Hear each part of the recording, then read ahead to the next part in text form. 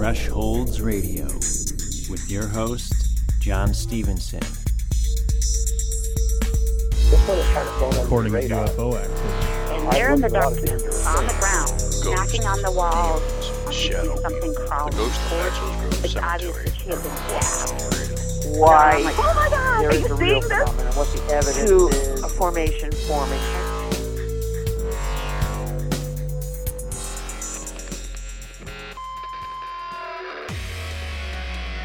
You're listening to Thresholds Radio. I'm Anthony K. With me is John Stevenson. On today's show, we have Doctors JJ and Desiree Hurtak, the founders for the Academy of Future Science. Also, we have Suzanne Taylor, Michael Kleen, and much more. We're going to start off the show right away with Doctors JJ and Desiree Hurtak right after this quick commercial break. You're listening to Thresholds Radio.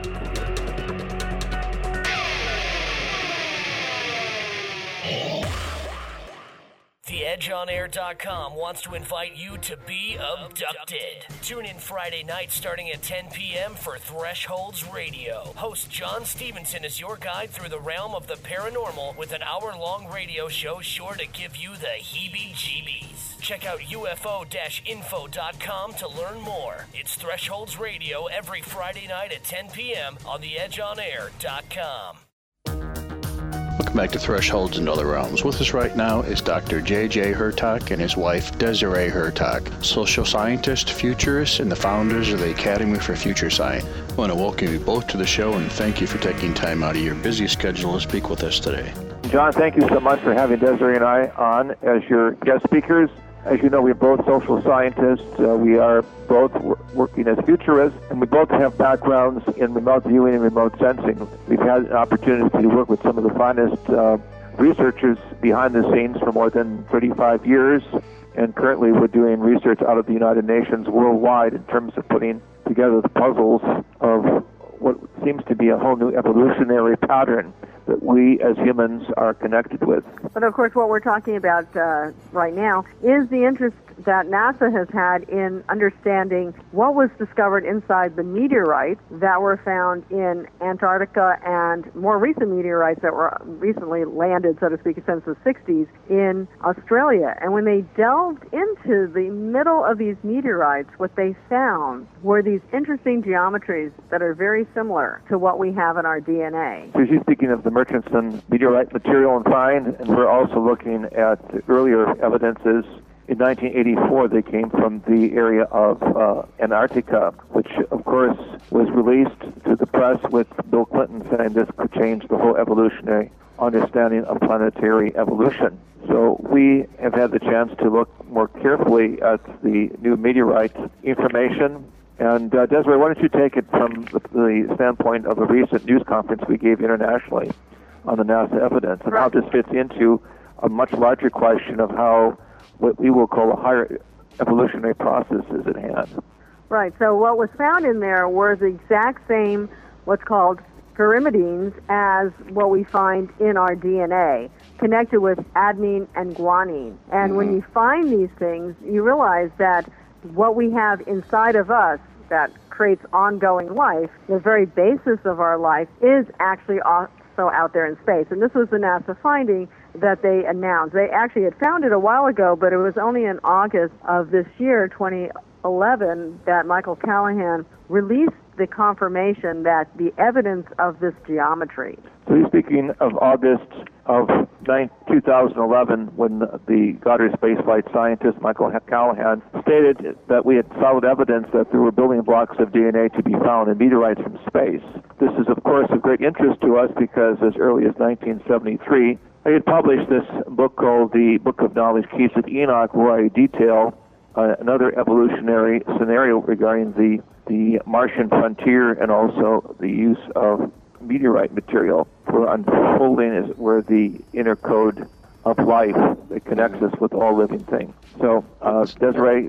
It's quite an amazing thing to find, building blocks DNA on an asteroid from outer space. That changes the entire the view of everything, changes the whole picture.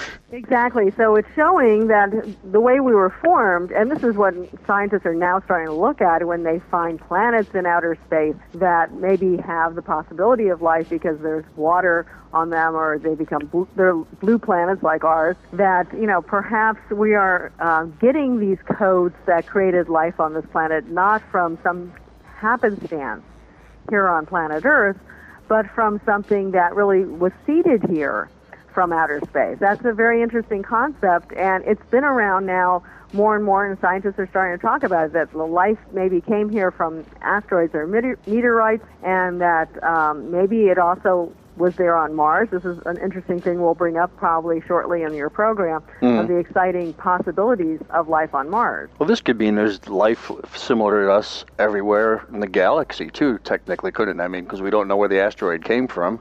Exactly. So the whole point is that not only would there be microbial life in outer space, but the same formations that created within us, the adenine and the guanine, which I actually have to say are actually purines, these are the ones that were found in the meteorites were purines, are also found perhaps in other alien type of intelligences. And, we have them, and so do pigs, and so do fish. So it could be variations of us. It doesn't have to be all Adamic species, as we call ourselves. Mm-hmm. It means that there's a larger definition of life, that we are cosmoplanetary humans, and there are certain triggering mechanisms that connect us with the building blocks of intelligence. Not only that, but as we are working now with a whole new space development process of beginning to see ourselves going in terms of a human extraterrestrial imperative to nearby planets, we need to know more about the conditions so that we can build the appropriate habitat for the human race. And again, we are very close, I believe, to having officially, after many, many years of official denial, a statement by NASA saying that we have found the fossilized evidence, that is to say microfossil evidences of some form of evolutionary process at work. We almost got to wonder if they've actually already found it too, and they just have been completely silent about it, which is not too unheard of. Yeah, well, what we're excited about right now, as many of you know from the listeners, that in November 26th of 2011, that the Mars Science Laboratory was launched, and it has a really large rover called Curiosity. The name was given by a young student, which I thought was a great name, and thank goodness that she came up with that. And hopefully, it's going to land around the beginning of August, and then start doing the first real research of looking for microbe or microbial life, either past, probably mostly present, active microbial life on Mars. So this is the next opportunity, we think, for NASA to come forward. And as you said, they probably had many opportunities in the past and they haven't. But 2012, around, we'll say August, it'll take a while to do the research and to get the scientists together. So maybe, close to the end of 2012, they might finally come up with the statement saying, yes, microbial life exists also on other planets. I mean, it's leading up to it. We think this is kind of a slow release process of, something they already know about, and they're going to let us know about as soon as they're willing to. Well, there's so much evidence that points there's something out there, like our friend Suzanne Taylor with the crop circles. My gosh, where are these crop circles coming from? They're just not magically appearing. There's got to be some sort of life form. Exactly, and if you look at the crop circles, looking at the complexity that has developed from the so-called circles to pentagonal forms interconnected with concentric patterns to hexagonal patterns to octahedral to dodecahedral, et cetera, we see that there is what I believe to be a communication process of symbols that are connecting us not only with the megalithic sites of Mother Earth throughout the world, but also with what I came to publish in 1973 through some remarkable experiences I had, namely the so-called pyramidal formations of the Elysium Quadrangle on the Martian surface, showing three-sided and four-sided as well as five-sided pyramidal geometries, all connecting different phases of some type of evolution mechanism, whether we can attribute it to a non-human source or simply some type of extraterrestrial phenomena. The point is that we are at a stage of some fantastic breakthroughs in the chapter of human life, discovering that we're not alone in the universe, and we need really a new biological textbook. We need really a whole new approach through what I call a consciousness physics that would put together the problems that we've had with conventional science that has denied a process of teleportation, materializations, and rematerializations that have been associated with these so-called other geometric realities. So we're trying to put together a larger blueprint of evolution, connecting all of the unknown physical sciences, the social sciences, the cycle of spiritual symbolism, going all the way up to a whole new cosmology of consciousness. Right, so it all seems to be interrelated. I think that's what's so exciting. People are starting to see this. What exists in the universe, may be just a macrocosm of what we're all about. People have looked at even the Hubble telescope and the way the universe is extending and everything like that they see. And then you look at the neuron patterns of the brain. And they seem to be almost identical. You can actually hold pictures up, and some people have done that, and say, hey, the neuron patterns of the brain are almost like the universe. So where is this? Where's this going, and where's this taking us? And it's taking us into, I think, a real understanding that we are all interconnected. That's the real exciting thing. The geometries within us are in space. The realities of communication through crop circles is showing us the sacred geometry of all nature. So we're seeing from the microbiological levels, the things that we're now finding in the universe, to the macroevolutionary levels. We're going to put together very, very soon what I believe to be a whole new textbook of life. Those of the listeners who are acquainted with the materials that Desiree put together recognize that some of the scientific models that we published in the early 70s are coming true with respect to finding in remote areas of the world, such as under the oceanic waters of Japan and Taiwan, certain pyramidal platforms and geometries as specifically indicated in one of the chapters or keys of the Book of Knowledge. So a lot of things that have been up for grabs are coming closer into a type of harmonic of putting the biological building blocks together. Yeah, they're just going to have to rewrite all the books, I believe. Things are starting to change so much that from ages ago, it's just completely different now. They're going to have to rewrite history. Yeah, exactly. And actually, part of our work has been a book that Dr. Hurtak wrote back in the 70s called The Keys of Enoch. And the whole idea was that we were going to have to rewrite history, and we've been doing it on the levels from archaeology, as we've been talking about, from certain understanding of how pyramids exist around the world and also perhaps on Mars. And also in terms of astronomy, why is Orion so important in these ancient cultures? Is that a source of intelligence? Do they come and give us information that relate to who we are? The Egyptians seem to honor those people from Orion, and so did the Mayans. We're talking about specific megalithic site orientation, right. Very specific structures that were built in different parts of the world, indicating that at one time there was a class or some type of civilization that could know the relationships of our planet in relationship to other planetary dimensions. And what's really interesting is if you just want to talk about sacred geometry, if you look at Orion, most people are familiar with it. You have 3 stars in the center, but then you have kind of a pyramid coming down and a pyramid going up. Is this just unique? Most people would say it's just happenstance, but maybe it's not so happenstance. Maybe we're living in kind of a cosmic matrix, and the universe is just unfolding in terms of geometries, and we're part of that, and we carry information within us that's able to communicate and, connect together. I think the idea of a matrix, many people, just in terms of geometry, know that oftentimes their house number matches or has similarities to their telephone number, has similarities to the numbers on their cars, that these numbers keep coming up in people's lives. This is something this is part of the whole mathematics of the universe that's in relationship to them. It's a lot bigger picture than people think what it is. Yeah, and they need to start realizing it. People are talking about, I think, John, a holographic universe. That is that even our universe came out of another universe. And on our website, which is called futurehistory.org, is the notion that they started to look that when they were looking at the whole cosmos of the universe, they saw certain anomalies, and they think that could be our connection to other universes. So we're going on into parallel universes, which means it's not all chaos. But that's why you've used the word holographic from Dr. Karl Pribram and others. I think a lot of physical scientists would disagree with you. They would rather accept that this is a multiverse that is far more complex than just a holographic pattern. That's a nice buzzword when it comes to the operations of how the mind may see itself in terms of parallel realities. But we're working with a far more complex pattern that Dr. Elizabeth Rauscher and others have looked at in terms of the complexity of how we are working not with one, but various complex evolutionary patterns. In fact, if I could state this in a little different way, we're looking at that our physical universe doesn't exist independent of the thoughts of each individual, but rather it's a construct that comes out of many different combinations, many different movements of an indefinite number of universes. But in addition to that, I think this is part of this indefinite number of universes really is starting to open us up to understanding who we are. And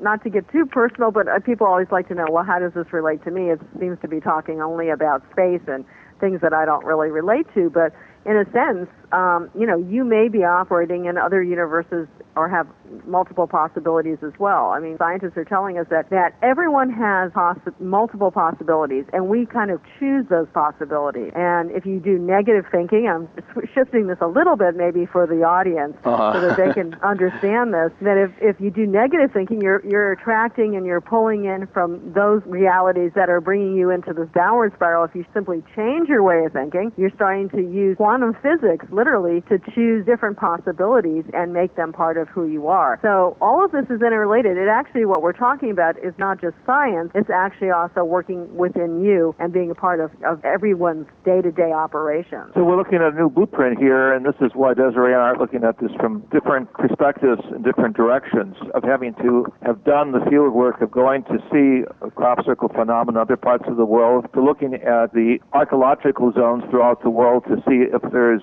really a whole different pattern that connects these different and diverse cultural centers with a higher blueprint of evolution. Mm-hmm. 3, to gather information from people such as the Aboriginal people and natives of various cultures of contact with the signs and the symbols that they've seen. 4, to build a cosmic language through these symbols and sort of to demythologize these symbols as being too parochial in the past if they've been centered around only one part of the world, and to see a universal language evolve. And 5, to really put together through our Academy for Future Science a common through which physicists, mathematicians, musicians, anthropologists, sociologists can all converge and say that we have to build this roadmap together. So we're suggesting that the ordinary language vehicle is not sufficient. It's too black and white, it's too limited, and therefore we have to go to a different type of language of experience, and this comes through pictures and the use of graphic, particularly through fractal geometries, which is able to enhance consciousness and open up the human mind to vast areas of knowledge that hitherto would not be possible. I know Dr. Hurtak just said he doesn't, there's a lot of questions on the holographic universe, but John, you're right there near Fermi Lab, aren't you? Right, yes. And there's a guy named Craig Hogan who has been one of the greatest purporters, he's right there at Fermi, on the fact of a holographic universe. And what that would mean to people is that literally every universe is part of every other universe, and that the whole system is interconnected. And, this is so important for people to start understanding that, not only is it maybe mathematically connected, but there's a slight possibility, and this is coming out in some of the newest science, is that it's consciously interconnected, which means that we can know things such as through remote viewing, which has been some of our work, that's not only just on this planet, but we could actually know things through remote viewing that exist in the universe because it's all kind of one, that there's not a real separation. That's an amazing concept. I think this is really exciting for people to just, be able to spread their consciousness to know it's greater than me sitting here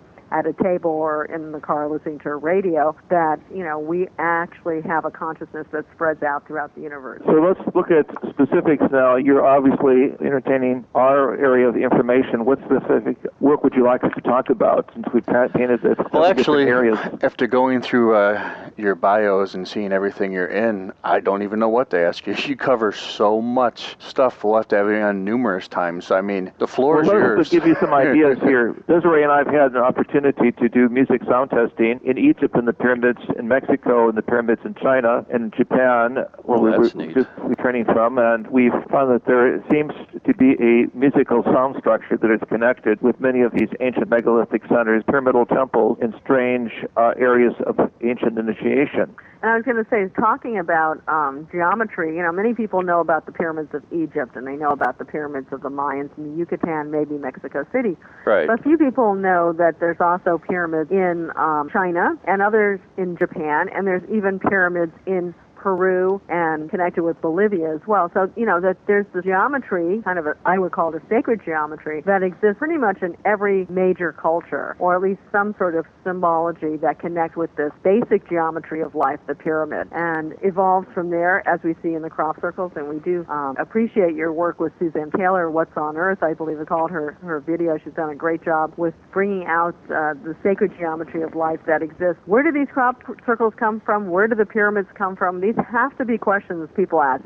Many people, of course, just think it evolved through their culture, and because it pointed to the heavens, they thought it was interesting. But when you start looking at really the geometry and the alignments with stars and other constructs behind it, you realize there might have been a greater overarching information that was prevalent in ancient culture and ancient society, and what's exciting to us. And so what we have done is we've been able to measure with very sophisticated computer programs the sound signals, and we put together a large range of recordings that we're going to make available now, along with film material that was recorded in the 1970s when we did CERT tests in Egypt. Quite unique sound frequencies. And the bottom line is, inside the Great Pyramid, for example, we discovered that each chamber of the Great Pyramid itself is reflective of certain tonal qualities of the human body. The Great Pyramid is the human body in stone, showing certain vibratory processes and revealing a soundscape and a mathematical precision, a musical precision that would be very, very hard to create without the precise angles and the arrangements of these rooms as sound chambers. I've actually heard that before. They're finding more and more about the pyramids. I mean, they're just truly amazing.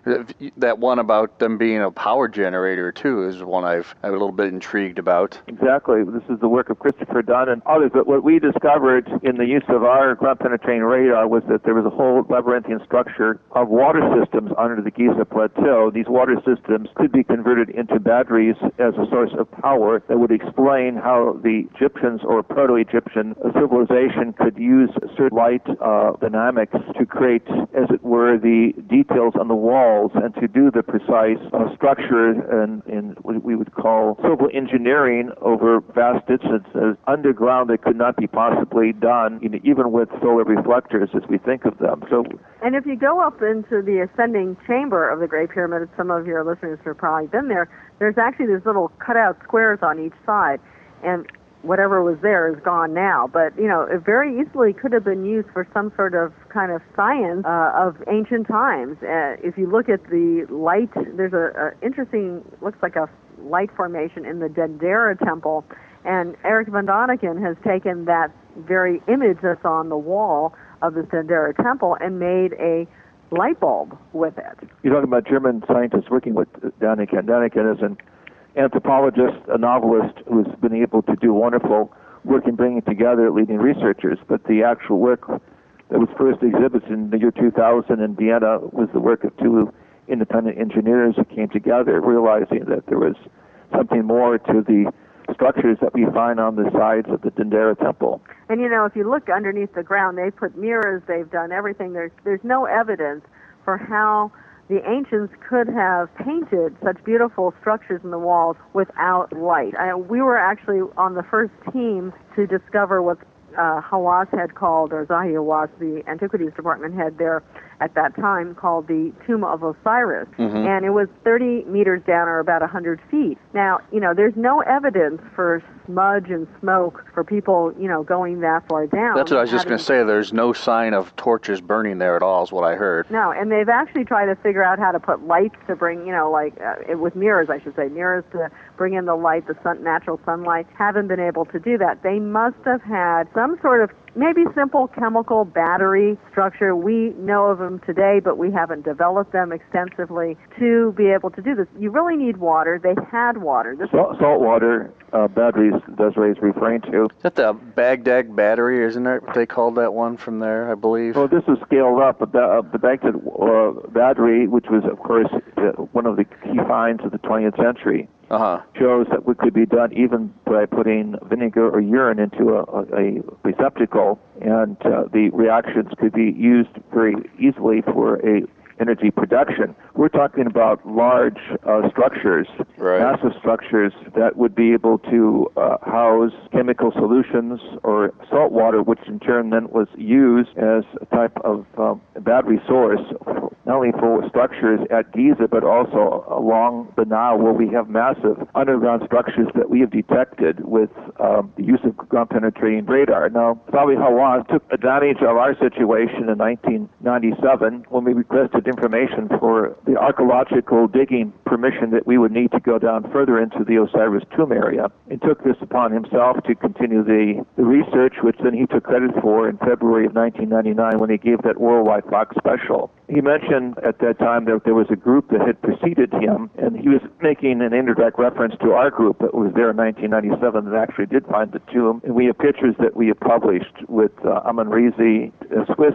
writer, and Rico Paganini, another Swiss writer. We were the first to do the actual film documentation underground, which Hawaii would not allow to be published. So now that he's out of power, we believe that a lot of researchers can go back to Egypt and continue the quest to look at the real story of what is there beneath the Giza Plateau and that extends along the Nile up into Upper Egypt in terms of complex floor patterns that were part of various testings that were done in different periods of history. Well, what's very clear is that underneath the Great Pyramid, near the grotto, or even in the grotto, there was once water. People have looked at the calcium deposits on the sides underneath there, the grotto. There was water. So, and most of the pyramids, even the Red Pyramid and the Bent Pyramid, which was further down south from, not too far from Giza and the Great Pyramid, also had water in the vicinity and underneath it. So water must have been used as some of this energy technology. It doesn't take much in addition to that, maybe some chemicals, to create certain types of, some people are even talking about plasma scenarios. So what does this mean, Desiree? What it means that we are uncovering the evidence that there was a much earlier strata of the Egyptian civilization or proto-Egyptian society that was able to communicate with the gods, have a astrophysics and mathematics of showing relationships between Mother Earth and the stars, particularly the belt of Orion, and other bodies on such a level of, shall we say, calculation that it would take 30-some Einsteins one after another to do the calculations, plus a civilization that was able to use water hydraulics, pneumatic systems for underground structures that were spread along the Nile, indicating what we will call the different evolutionary stages of the human race that were modeled in stone geometries or structures. Now, along with this has come the finding of an ancient script pattern that seems to fit into some of the crop circles in terms of what is reappearing in the countryside and in fields of Europe, South America, and Asia, suggesting that the great architects are returning to the scene of the experiment.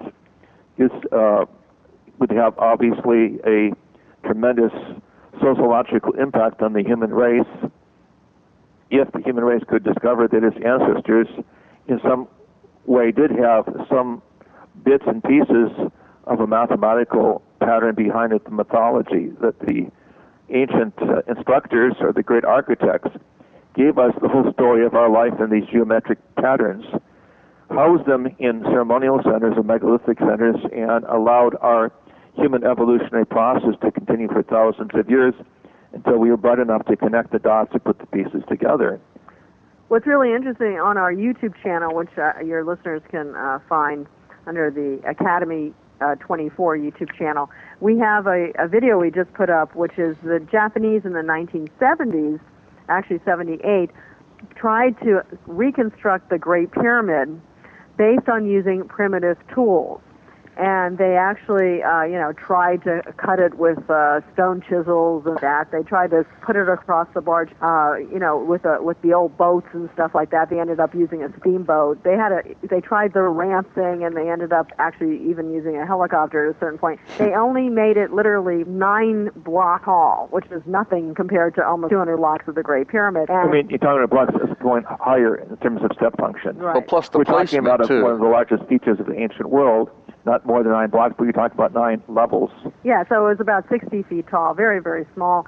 And they just couldn't do it. They actually had the permission, they had the time, they had the money. It was Nippon Corporation in Japan in 1978. You can see it online on the YouTube, and they were not able to construct that. So the construction must have come from some sort of higher technology. Some people have looked at least trying to get the 2 to 3 ton blocks across the sand, and they figured out how to do it on rollers. But cutting it, putting it up, all this stuff and with the little channels inside, like the star shafts or what people call the air shaft. Right.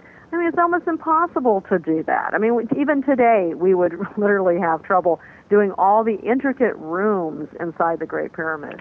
I saw an interview where they were talking to a master stonemason, and he says he couldn't duplicate what they did with today's tools. So, it makes you wonder how in heaven's name they did it. Well, they were using unlimited directed current from the Earth's electricity charged by telluric currents. They were using other sources. We found back in the early 70s evidences of radioactive materials in an area close to the pyramids of Giza, which were analyzed privately by NASA scientists, and they had big question marks of how the ancient Egyptians could manufacture something that would have high levels of radioactivity back after thousands of years in the 1970s. French and German, as well as Japanese Egyptologists also found trace elements confirming what we found privately in terms of radioactive materials. So obviously the Egyptians or their architectural teachers were working with a vast variety of sources that really go beyond the mythological dimensions of classical Egyptology, which position these people simply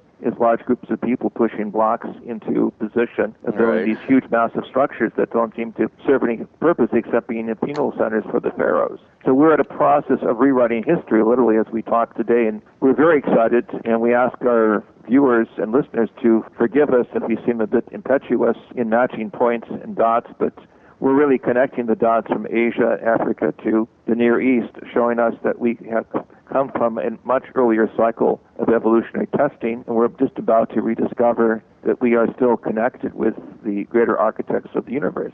Like you were saying earlier about the pyramids, I've been seeing that they're finding more and more everywhere. They clear forest and they find hidden pyramids. They're small ones, big ones, they're finding them underwater. They're just everywhere. They've got to mean something. For some reason, everybody in the world built pyramids. Well, how were they interconnected back in those days? Exactly. And, people think, okay, especially people from the Midwest, very important. They all think that the Mexicans, or the ancient Mesoamericans, I should say, built the pyramids, but they don't realize that in southern Illinois, which is just across the river from St. Louis, you have the Cahokia Mound, and we've been there many times. And it's really one of the largest pyramids, of course, in the North American continent, not as large as some of those in Mexico. But they feel that there was an interconnection between the Aztec culture, or at least the ancestors of the Aztec, and what you find in Cahokia. And you also have like almost a type of wood henge, which, if you know, it's like Stonehenge but with wooden markers. That's there. It's several mounds. There's one large one, also smaller ones. And we're also interested in the new findings connected with Bosnia. Everyone remembers Bosnia from past war situation, but now that things have calmed down, there's at least one terraformed type of mountain there that looks very much like a pyramid, and there might be as much as 3 to 5 pyramids in that cluster. And people are doing research and also invited to go there and team up with the research scientists to investigate what's going on in Bosnia and the Bosnian pyramids. They've not just found the pyramids, but they found some artifacts. They found like a little bit of a stone road around it. So it's not just this, structure, the shape. For those who are interested, we put our research on sacred geometry and consciousness development into a book called The Overself Awakening, which is now available through the Academy for Future Science. And for those who are interested, this book is very, very well illustrated with over 150 plates. I call them cosmograms, or three-dimensional and multidimensional geometries. You can go to the website, keysofenoch.org, and look up how all of these geometric possibilities fit together in terms of different evolutionary stages of awakening. We'll put all your links to in our guest bio page, so because we're saying too many guests aren't going to remember those, so we'll put it on the guest bio page, all your links to everything you have. Getting back to that, the Bosnia, isn't that pyramid, did I hear that they say it's like one of the biggest ones ever found or something too? Yes, it's much larger than the Giza Plateau area and would result in the rewriting of European history if confirmed. Again, I've heard aspects both pro and con regarding the terraforming of this mountain area, but there appears to be a labyrinthine system that's quite extensive that does connect with pyramidal units, housing units that resemble other parts of pyramidal societies that we found throughout the world, although the others are on a much smaller scale. This would be the largest of its kind. It's interesting. And it's not unusual to find pyramids that are not brick and mortar, so to speak, because in China, the Xi'an pyramids, and they're well known for pyramids, in fact, there's bodies inside of them, are terraformed mounds, but still a temple area considered a pyramid. So one has to accept this, and also the Kokkia, of course, is a mound, but in the form of a pyramid. So this is quite common in cultures, especially maybe where there wasn't such an easy access to stone. I mean, you couldn't have done a big mound unless you did it out of sand. In Egypt, I mean, there are a few mountains and hills, but not so easy. So aren't they finding them where there's no material near them, too? I mean, they're finding pyramids where there really is nothing to build a pyramid with for hundreds of miles. Well, I think like the Stonehenge is, I don't know about the pyramids per se. Most of those, some of them they can try to figure out at least where the quarries were. But like Stonehenge, some of those quarries that they used for the bluestones and things were actually quite far away. And they had to, travel great distances to get the right stones for those particular things. But, we're talking, what's interesting about the Great Pyramid, of course, is not only the 2 to 3 ton blocks, but inside there's something like 40 to 50 ton blocks, some very special blocks that were used. What's also interesting is, so that's in Giza, just, south of Cairo, Egypt. If you go underneath the Temple Mound in Israel, and this is, of course, controlled by both, we'll say respected by both the Islamic as well as the Judaic and the Christian, you will also find underneath the ground these huge stone blocks, something of 50 meters. So the same technology that was used for the Great Pyramid was probably also used in underneath the Temple Mount. The whole Middle East ancient culture had this knowledge. If I can say one thing we always often talk about when we discuss this is there was one man who in our, we'll say, century, the 20th century, that copied some of this technology, and that was the man who created the area called Coral Castle. The funny thing is, I just wrote a note to remind myself to ask you about that. That's part of our work. We were there, we did the research there, and as a matter of fact, one of our colleagues almost purchased the property. Yeah, too bad he didn't. They ended up not selling it. We have one of the original films of Leeds Gallen that we were going to release now on our new series of documentaries regarding this man who had remarkable energy. In fact, he was so special that during World War II, the U.S. Navy had a special team watching him and thought that perhaps he was a German agent receiving signals from a submarine that he could do these mind over matter events of moving huge stones into such perfect arrangement.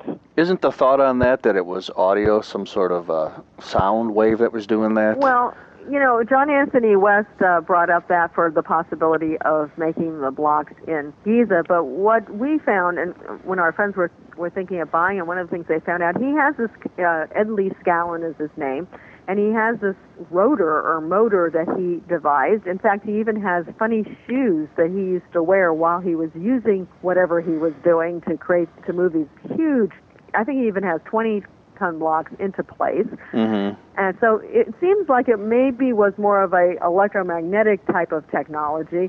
So in addition to the motor, what we found out is when he died, and he was really a loner. Very seldom would he ever ask anyone for help, maybe just to use a truck if he had to go get something. Right. But they almost never were permitted inside his place. But when he did die and they went in, they found this copper wires all around in different places. And, of course, they didn't know what it was. This is, I think, back in probably the 40s or 50s. I can't remember exactly when he passed. And they just tore it all down. Well, didn't think nothing of it. He probably had created this whole electromagnetic field or some sort of energy field and was able to do this. Now, going back to the crop circles, many people have felt that, they're made almost, and we believe almost instantaneously. There's a friend of ours named Gary King, who on 7/7/7, which is July 7th, 2007, was trying to capture, because he figured it was a unique time, capture something, and he captured this manifestation, this huge crop circle, and the only thing that he got on film prior to it appearing was literally a flash of light. Mm-hmm. And, light in a sense is part of electromagnetic spectrum, electromagnetic wavelengths. They probably are able to code information into, this frequency and use it, upon nature, the crops, to manifest sacred geometry. So when you speak of they, Desiree, you're speaking about a non-human intelligence, ET intelligence or UT intelligence, ultra-terrestrial. This is a process of identification we're going through in terms of a new biological textbook. And in our work and conversations with one of the great mathematicians of England who used an IBM computer to decode Stonehenge, Gerald Hawkins, Gerald shared with us that his private report was these were coming from a non-human source. And what was even more important was that there were musical cues in the shape of these geometric patterns. They were all interlocking to show musical keys or overtones through which the higher intelligence or the ETs were trying to communicate with us that we to elevate our consciousness through certain sound structures. So, yeah, sound. We also equate sound in some ways with electromagnetism because there's even sound in space. In fact, the scientists have looked at certain storms on Saturn or even an area in Perseus, and they found frequencies like A sharp B flat coming out, maybe very, very low, much lower than you can hear. 50 octaves below middle C as we would measure it. But, all of life has this frequency vibration, and if you get to the heart of, the molecules, they are vibrating, and that's exactly what it's all about. So again, we go back to the drawing boards. We're being presented with so much information. It's baffling the mind to see that there are ancient musical structures that do work, that there are mathematical and musical patterns in the crop circles that seem to point to something that's going to come now from a higher level of intelligence in the process of anointing or reprogramming the human race, depending upon your theology, into a new chapter of life. And we're finding a vast evidence in our context of research that fulfills the scientific models of the keys of Enoch, suggesting that we're part of a multidimensional awakening, that we are non-local human beings. We are multidimensional beings capable of using the universal intelligence, the universal mind, the universal processes of development, and we're no longer parochial three-dimensional human beings who have to live according to the dualism of one religion or philosophy that tells us we're the only thing in the universe. And there's another aspect of the Keys of Enoch, and that is the fact that this knowledge is being given to us now so that we can be prepared for what's taking place in our near future. That could be, one, connection with other levels of intelligence who are superior to us in technology, and we need to not be, just primitives when we connect with them. We need to have a greater knowledge about all this stuff. The thing is, maybe changes are taking place on the planet, and we need to just speed ourselves up in terms of technology to be able to accept these changes and to maybe get into space and do other things. As a matter of fact, we were in the fields of Hungary with famous opera singer Ibi Duba back in the early 90s, singing, and all of a sudden these crop circles began to manifest. They were the first of its kind, and suddenly black helicopters from the Hungarian military appeared to take note of what were accomplished, and we had to explain that this was new territory to us, that we had no instrumentation, just our voices, and suddenly this sound phenomena or soundscape phenomena seemed to trigger other events. Whether we want to accept this as something that's completely different from all of the other categories the crop circle specialists have put together, we recognize that there's a pure physical dimension behind crop circles, and they seem to come from another dimension, or from upstairs rather than from downstairs. And what's interesting is they're showing us the very basic mathematics of the universe. Many people have interpreted them, but one that we were particularly in, I think it was 2008, was very interesting because it showed the phi, which both phi and pi. The Greek letter phi and pi. Pi, 3.14, and it actually carried it out, I think, to about 9 decimal places. And this was just manifestation of a crop circle. It took a while. It took about 2 weeks for people to decode it, but they realized that it was just spelling out one of these interesting geometries. And, of course, pi is used, and so is phi, in the construction of the Great Pyramid, or at least it's shown in the structure of the Great Pyramid. So what does all this mean?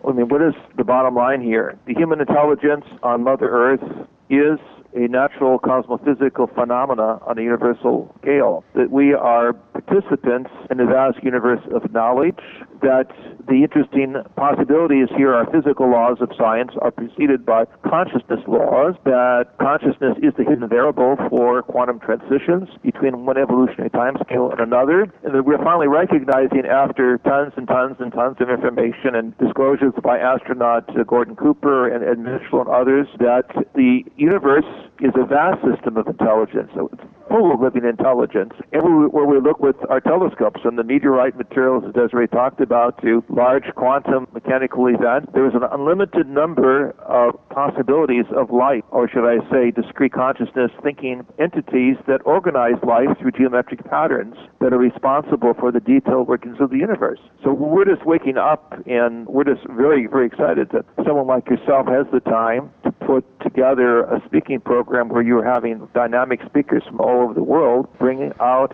a new message, a positive message of our future. And I think it's also important that people start realizing that the universe we live in is not, again, just chaotic. And if they put that into their personal lives, I think that makes a real difference. If they can start getting into the flow of that dynamic, they will actually start flowing with the universe around them, and that life becomes actually more in tune and more aligned. In fact, interesting enough that many people think the whole geometry of the universe might be some sort of dodecahedral space.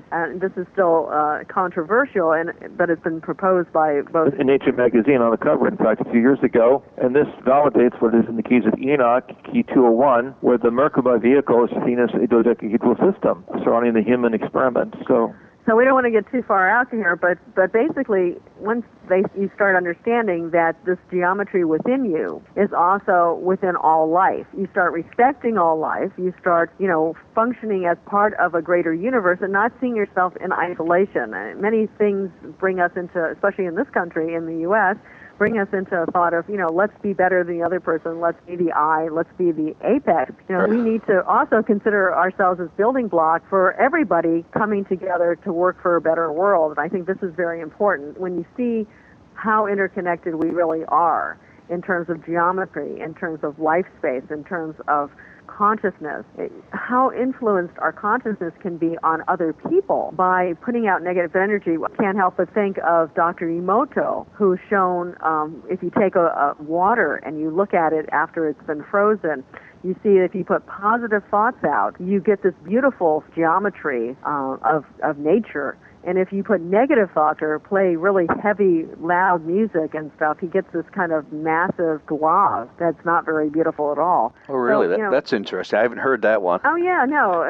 Dr. Emoto from Japan, a very, very special person, looking at the water. I'm sure many of your listeners have seen that, but it just shows you the power of thought and the power of sacred geometry in nature. But we can break it down to being negative and being, a blob, which we've kind of done in a certain sense to the local world that we're caretakers of, or we can bring it back together and have it in terms of, as the beauty that it is. So we've recognized that depending upon our stage of life, we're between 65 and 75 to 80% water, and that the work of Dr. Emoto and others have shown us that there are crystalline patterns of life within us. Water is the memory holding force within nature, as well as the triggering force within our human biological nature. As we accelerate, we see these fantastic patterns that consciousness and water are co-sharing. And we could say that we are at a stage now of recognizing that our physical universe that surrounds us is not independent of our own thoughts. We construct each other, and we construct a whole new domain of life as consciousness becomes aware of its greater power. But that has to come through the basic element and how they are correlated and changed through music and through consciousness projection. We have put together this wonderful book called The 72 Divine Names that go into the geometries of how the ancients use certain mantric patterns to create certain geometries of consciousness communication. If I can shift for a minute, talking about water, one of the interesting things, which I'm sure many of your listeners are interested in, is it's possible that new technologies for energy can come through water. Of course, hydrogen, this is something that we're out here in California. Arnold Schwarzenegger actually changed his Hummer into running off of hydrogen, and that's a pretty cumbersome process. But there's other processes as well that just breaks down the water slightly, even through vibration and stirring. This is coming out from Japan, and you're able to get enough from water of hydrogen to run cars and run motorcycles. So water might be the new solution for for our energy technology. Well, we definitely got to get away from fossil fuel. No ifs, ands, or buts. We got to do something, get off our butts and get away from that stuff. And it might have been the energy or something similar to that was used by the ancient Egyptians. Maybe we're really rediscovering our past and finding new energy possibilities. Again, we come back to the fact that the seawater batteries could have been used on a very unique sociological scale of building these temples along the Nile. Anyway, we are reaching a point of decoding much of the ancient knowledge, and we find that there are certain chemical markings and water markings on some of the structures, the subsurface structures that we've discovered along the Nile. So everything is, shall we say, going into a new phase of discovering the whole pathway of the human race. Jesus, the great teacher in the New Testament, put it very simply: we're a part of a house of many mansions, and we begin to put together all of the dimensional realities that we're connected with. We realize that we have this wonderful possibility to be unique caretakers, not only of nature, but taking greater responsibility throughout the world for our remaining water resources, non-renewable resources, but also to put a charter together to preserve those evidences of water in outer space. Desiree and I have authored several papers on space law dealing with preserving the Martian water resources, and we're working now with ex-astronauts and those who are interested in seeing the development of a whole new civilization on the high frontier that will be safeguarded against the misuse of technology and a wanderlust for self-destruction that is reflected so much in the key turning points of human history, where science has been out of balance with ethic, out of balance with compassion and love that we must have for all members of the human race, and out of balance for higher knowledge that must be balanced really with a type of consciousness and a spirituality of interconnectedness, that we are part of the divine mind and the divine universe at work. And bringing this back into outer space, we just, of course, saw in news releases the Kepler 22b, which is this beautiful planet that looks like it has water resources and could house life. And also, it was just released that little rover called Opportunity, which is going around Mars for a long time. And this was released actually at the American Geophysical Union here in San Francisco, that it discovered a large area where water once flowed on Mars, and they discovered it because they found iron and magnesium minerals, which is very common for water. So that Mars, if you've ever seen the pictures some of the scientists have done, Mars might have actually had more water than Earth did at one time in its ancient past. So, there's tons of planets out there with life. We're all just, ready to hopefully interconnect with some of these life forms pretty soon. We feel some of them are very positive, some maybe aren't here to help us so much, and we need to be strong enough to understand who we work with and who we don't work with. Well, this requires a whole new constitution and a whole new charter, which other colleague, Rosin, for example, along with Scott Jones, who's part of the Disclosure Project in 1995, had come forth saying that we do not need to have weaponization of outer space. We must take, as it were, a fresh look at our new frontier. We must recognize that man on Earth and mankind, or humankind as a whole, are not entirely homogeneous phenomena, but are complicated combinations of various forms of cosmic intelligence. And this really comes back to the fact that we are a cosmoplanetary anthropoecology. We are humanity that is waking up to the fact that we can change our own DNA with the new evidences of the meteorite material. We can change our whole structure of evolution by a more embracive consciousness and a physics that understands evolution doesn't stop with Mother Earth. And we can be more ecumenical in our theology and sociology by recognizing that all great cultures have shared a similar music and mathematics of raising consciousness in each of the major intervals of history, personified in these ancient megalithic centers, which are the nexus point of Mother Earth and the beginning of evolution, not simply a few thousand years ago, but tens of thousands of years ago. And maybe this evolution is not just extraterrestrial, but as we often mention, also possibly ultra-terrestrial, which would be intelligences not needing a physical body, maybe intelligences operating in parallel worlds or parallel universes, and that are able to come here. Why? Because even now with quantum physics, we're realizing we can send information faster than the speed of light. The way the universe is structured with quantum physics, it actually operates faster than light because it's already there, or it's partly there, and it's able to go back and forth and react with one another. So it's a new way of thinking, but the fact that we can be in touch with other levels of intelligence that exist in a far distant place, almost like beam me up Scotty, because we have the knowledge now of quantum physics and why this would work. It's not a violation of Einstein, as many people are concerned with, and scientists are now even, of course, coming forward and saying that light is not necessarily a really firm constant, that you can even push light faster and push light slower. But this is a whole other thing. This is quantum physics. This is the interconnectedness of nature. So we have put a lot of information out verbally in our conversation with you, but I invite listeners to one of our film documentaries called Merkaba, Voyage of a Starseed, and see a multidimensional constructs of what we've been talking about, namely swimming in hyperspace, seeing these structures along the Nile unfold into multi-geometric form, seeing the structures underneath Giza, the various chambers, doing a walkabout in the Giza frontier and recognizing the sacred geometries of what is there in China and Japan, connected not only with Egypt but also Central and South America. We feel that the human mind cannot work with consciousness expansion only through words. It has to go into a higher level of a new language that is partly music, partly fractal geometry, partly dealing with other levels of information through organizational processes that use all of the science senses as well as the paraphysical. And that is why we've been teaching largely through a new type of film experience of immersion. So our films that have been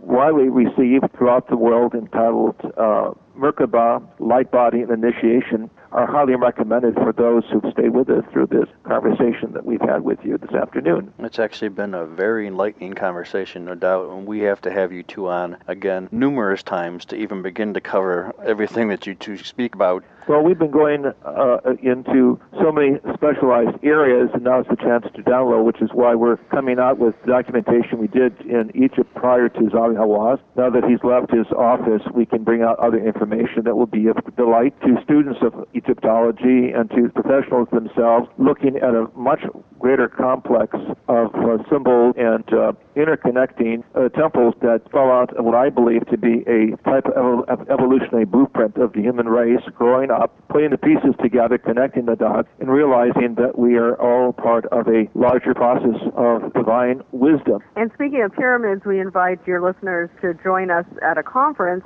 in Cancun on the days after December 21st. That's December 22nd and 23rd. We're going to be sponsoring at the Convention Center in Cancun a conference, because we don't believe that December 21st is the end of the planet, but it could be a new day dawning. And hopefully people will be able to come together with a greater love and sharing after events taking place already that particular day in Chichen Itza, December 21st. So, anyway, you're talking about 2012 then, aren't you? Is that what you mean? Yeah, the day after. Okay. 2012. Yeah. Okay. That's what we're interested in. Well, I just told everybody just to cancel Christmas for 2012. Since it's going to end on the 21st, you might as well not buy those gifts. Or come to be with all of us in the Yucatan, which should be a very interesting time. So, well, we think that it's a transformational period of time, not necessarily the end of the planet. So again, taking it from the top, we believe that December 22nd and 23rd mark a sense of finding out the other side of the story of the Mayan culture speak, not only through the pyramidal temples, but through unique film that we're going to be showing of the pillars of light, the paraphysical phenomena that our colleagues of the Academy in Mexico were able to film in recent times, showing that there are other, shall we say, cosmic architects involved with the greater story of human renewal, human regenesis, and human rebirth, and not simply the end of the time, the destruction of the human race, all of the negative electronic seance that has plagued young people in the West. This is a time to, shall we say, make a massive turnabout towards a transition with new evidences at our fingertips that we are not alone in the universe, and our cosmic cousin counterparts want us to grow up and celebrate the greater cosmology of the House of Many Mansions. So this is a great invitation we extend to all of you. We thank you very much for having us aboard as your guest, and we just thank you also for being the beacon of light, bringing, again, a whole new opportunity for people to hear the other side of what's happening behind the scenes, and to go out with a sense of renewal as we approach the great challenges of the year 2012. May your heart heart smile in delight, and may you look toward the heavens, as the ancient Greeks said, ad astra, towards the stars, recognizing that we are part of a divine family. We are part of a story that doesn't end, it continues. Okay, that was Dr. JJ and Desiree Hurtak. We'll be right back. You're listening to Thresholds Radio.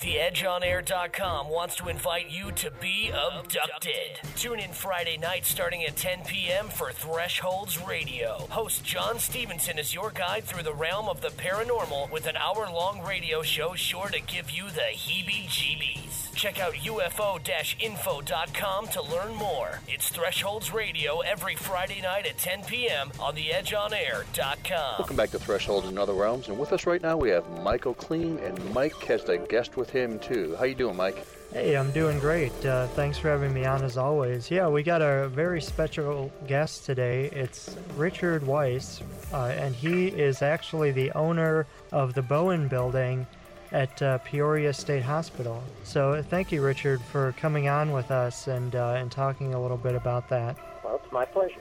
Well, I'd like to start out basically by asking you how you got involved with this building. And then I know a lot of our listeners out there might not be familiar with Peoria State Hospital, so we're going to talk about that. But first, I think we should know how you came to own the building, how you became interested in it, and maybe a little bit about your own background. Okay. My background is in property management, and we, when I worked for that company, we used to look for older hotels and such like that to make into senior housing for lower income, which had subsidies and things. So one evening I was looking on the internet for possible locations that we might build another project or rehab a project, and I came across an ad on eBay that had a very nice looking old building that happened to be part of the Peoria State Hospital. And I got to reading the ad, and it said one of the things that it mentioned in the ad was that you could use the limestone off of it and build something else. Well, that kind of upset me a little bit when I first seen it, because the building was just an architectural dream to me. It's just beautiful. So I contacted the owner off eBay there, and I called him, drove up about 3 days later, and I was driving up Cypher Road, which runs right beside the building. And when you pop up that hill, I saw the building, and I knew that I had to do something to make sure that that was saved. So the owner was just looking to get rid of it. Just going to sell it for parts, basically, huh? Right. He was looking for anybody to buy it, either to tear it down or rehab it or whatever. And when I don't know if you guys have seen pictures of the building, but the building is just tremendous. It would be a shame to see it go down. Oh yes, I've been there a number of times, and I always thought it was beautiful. And there were other buildings around it, but I think that those were torn down recently. Right. Matter of fact, I own those also at the time. I contacted the guy, and it just so happens the way tax credits and things work, we didn't purchase this building with the company that I worked for, because Illinois doesn't have a state tax credit for historical restoration, so the numbers didn't work as good. So I decided to help the gentleman that owned it to see if I could get him some grants or something to maybe save it. And he's a very busy older gentleman that does these Morton buildings, the metal buildings and such. Right. So he was never around. I couldn't get information from him, so I decided to set up a nonprofit and purchase the building myself. So in 2007, I did that, and we actually got our approval from the IRS to be a 501c3 at the beginning of 2008, and then in July of 2008, we actually purchased the building. So what was the initial response? I mean, where did you even start in soliciting donations? Soliciting donations? Well, we put up a website, and then right after I bought it in July, we set up a fundraiser for September of 2008, and we just invited, the community and everything. We ended up having 5,000 people show up. Wow. Well, that's pretty good. Yeah, we had a pretty good turnout. Now, we didn't make a lot of money because we didn't charge for a lot of stuff, because most of it was outside. The village had only allowed us to go into about 6 rooms right at the very front of the building, and we had some paranormal guests and some guests that used to work at the hospital. I invited anybody that had previously worked in the hospital to come and be interviewed. We were also, we had another gentleman that was helping me that was into the paranormal and into shooting movies and stuff. So we interviewed all these people that had worked in the hospital. And we even had one lady that was 92 years old that was just a dream. She was sharper than I am by a mile. And we sat and interviewed these people for like 7 hours and got their thoughts and interest in the hospital and goods and bads and whatever. And the funny thing is, when they played that tape back, they caught over 400 EVPs on the recordings while they were doing these interviews with the people that used to work at the hospital.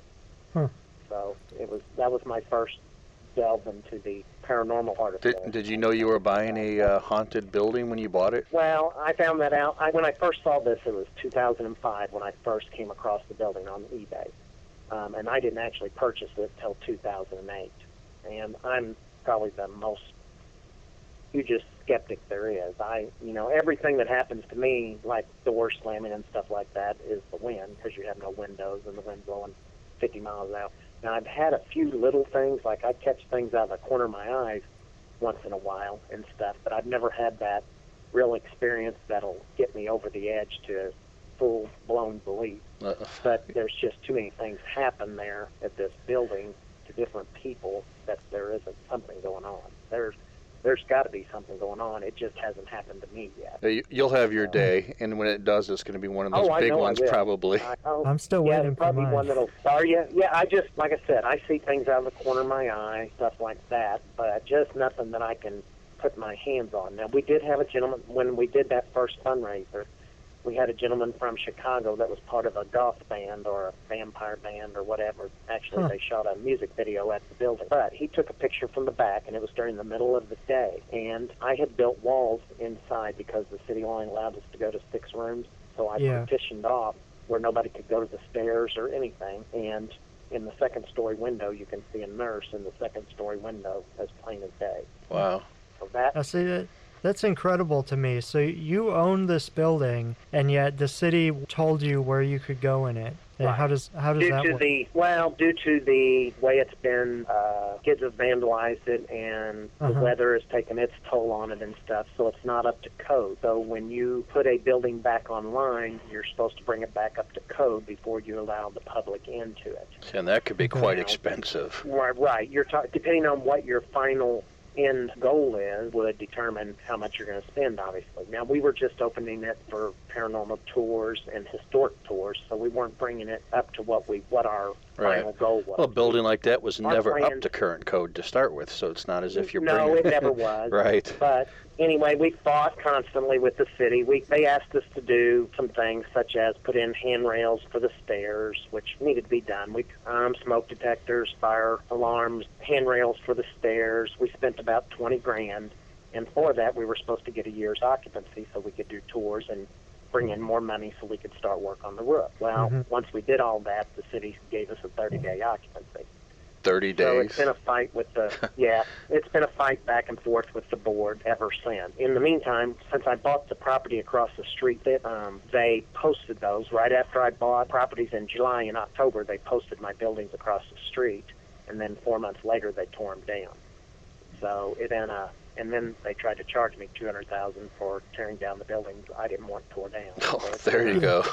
It's been a constant battle, and do you feel like, I don't know if you can answer this question or not, but do you feel like the city was hostile to you doing anything with the building? The previous administration, definitely. Since that time, we've had a new mayor come on board who supports our efforts to rehab this building, but there's still some resistance with the board. They want guarantees that we can't necessarily provide. Like if they provide, they have a TIF fund. This is in a TIF district. They have money set aside. They got $1.3 million just sitting there that they're dying to spend, but they don't want to help us abate the building at one time. Now, I did have a meeting with them last night, and they're willing to sit down with us in January to see if they'll do that, but they keep bringing up they want to be in first position. Well, there's a mortgage on it who has the first position. So Absolutely. no mortgage company is going to give up their first position rights, and that seems to be a stickler with them when they're using tax money that we'd already paid in, to help us, and they'll recoup it 10 times over when we do the improvements to the building. So it's just a sticky situation, and I'm not sure how it's going to end yet.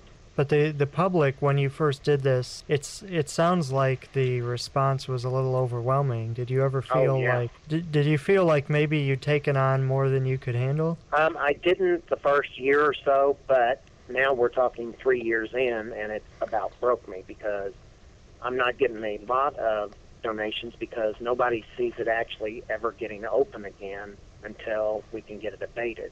So people are leery, plus the economy went to crap, the last few years also. Are you allowed to have people in there now, or is it you can't? No, I'm not even allowed in the building myself. That's insane. Right.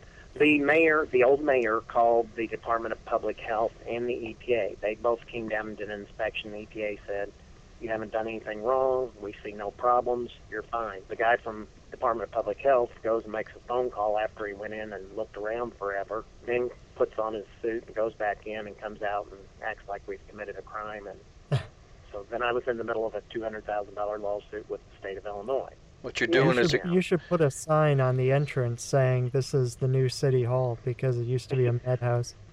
We've talked about putting a city hall in the building because it is this building. If you look at Bartonville, Illinois, on the internet or something, this building's on their city emblem. Well, can't you demand they take it off the emblem, play hardball back? I could, but I don't think they would have to since they're not making money on the emblem. Yeah, I just mean give them a hard time. If they were selling it.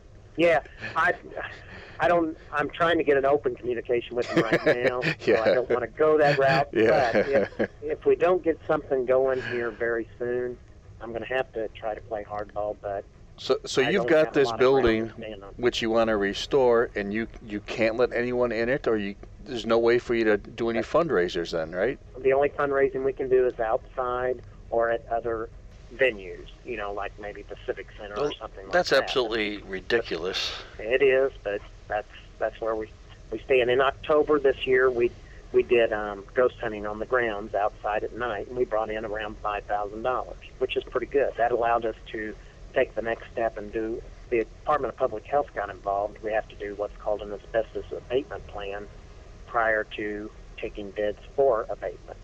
Mm-hmm. Well, it's just a way for the state to get extra money. So we've got the money to do that now. So then we can go, once that's completed, we can do bids again, see if the city will work with us more on the actual abatement. That sounds like a no-win situation at the moment for you.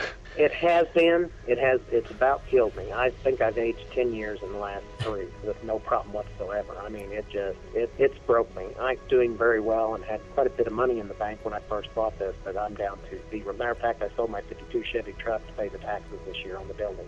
That's terrible. You shouldn't even have to pay taxes. If you're not allowed to use the building or do anything, they shouldn't be able to charge you taxes. Well, matter of fact, they raised them 40% this last year. What? Which makes absolutely no sense at all. But so do you feel like now you're just committed to this place? I mean, you see, it seems like you're very passionate about it. Oh, I am. I've promised a lot of people, and I'm going to go until I can't go anymore, or we get it going. One or the other. Mm-hmm. Which I'm about. This is probably my last year, 2012, if I don't get something done. I mean, if the city won't help us with TIF fund, probably this building will never be renovated. It's going to take too much, and no public developer or individual is going to take that on, even though the potential for income down the road is tremendous. Right. I mean, this thing could pay for itself 20 times over within the first 10 years' time. Does the town just want it ripped down, do you think? I mean, they just want it torn down? They all say they don't, and the support from, I would say there's probably, out of a town of 6,000, there's probably 50 people that would like to see it gone. Other than that, everybody else wants to see it either rehabbed or at least left like it is. But yet they got your hands tied and they won't let you do anything. It doesn't make sense there. Right. Before we go any further, for our listeners who aren't familiar with the building, can you tell us a little bit about the general history of it? Oh, boy. Okay. It was first built, the building that I own is just one of many that were part of the Peoria State Hospital. It was originally called the Illinois Asylum for the Incurable Insane. There's a name. Yeah. And matter of fact, there's a cover that we got off my other property that's got IAII on it that we attached to the front of our building because we like that name, that it brings a darkness to it, Incurable Insane really kind of pops when you want to do either paranormal theme or anything like that. Well, for paranormal, that's gold. Yeah. So we wanted to keep that theme, and then I'm doing a new website that's more based on that theme than Peoria State Hospital. But anyway, it opened in 1902, and our building was the main building. It was actually built to be I can go backwards here a little bit. They originally built a building that was under the Kirkbride plan. That was just one huge building with a bunch of wings off of it. But when they got ready to open it, there's several theories. There's two theories. One was either it was built over a mine shaft that caused it to crumble and crack. The other was poor workmanship and theft of funds, so they put inferior materials in it. I'm sure it was a little bit of both. The governor came down and inspected it and said, tear this down, we're going to build something else. And they built the project under the cottage plan, which has several separate buildings and stuff. So that's why the Bowen was built then with some of the materials that were used in the original building. It was completed in 1902. They brought in the first patients in 1902. And the Bowen building was originally built to be the nurses' quarters. But when they first opened, several of the cottages weren't done, so they moved 120 women patients in with the nurses in the Bowen building. Once the cottages were complete, then they moved those patients into the individual cottages. The man that was over the hospital at that time was a revolutionary in the mental health field. His name was George Zeller, very well known not only nationwide but worldwide as the man that brought mental health out of the dark ages. He's the first gentleman to create the 8-hour workday. He put women on men's wards.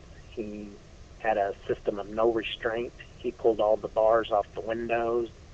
He took all the locks off the doors. He did not allow patients to be strapped down. This was unheard of in the United States at that time, and it became well known all over the world. I mean, his dreams, and he treated these people like they were people rather than animals or criminals, and so that was just unheard of at that time, the early 1900s. Mm-hmm. Yeah, back in those days, didn't they just strap everybody down pretty much, and that was it? Pretty much, or if you were a family, you put them in the attic or the basement, and nobody to see them. And that happened a lot. We have pictures where they had little girls tied to the bed, Wow. Stuff like that. It was just unbelievable. Or they went to almshouses or poor farms. We had one of our most famous patients was a young girl named Rhoda Deering. She wasn't young by the time she got to us, but she was supposedly schizophrenic, or if you believe the other things, she was had a hex put on her by her lover's mother and caused her to go crazy. They put her in an almshouse. She lived in a box bed for 40 years where she didn't even get out of the bed. Wow. Her legs became drawn up to her chest. She clawed out her own eyes. She busted out her own teeth. She lived in that bed or that box for 40 years. Basically, they just put straw in it, and then it had slats in it where the excrement went through. She came to the hospital, I'm not sure what year, I think like 1906, if I'm not mistaken. And that was the first time she got a clean bed and everything, and she hopped around on the floor like a little frog because she looked like a concentration camp victim, but her legs were drawn up from being in that box for so long. Wow. Well, one of the most famous ghost stories there, of course, is the story of Old Book, where there was a man who was a patient there, right, who was employed digging graves for the other patients. And then, of course, when he died, everybody turned out for his funeral, and supposedly they saw him mourning at his own funeral. And George Zeller wrote about that in a book that he published about it.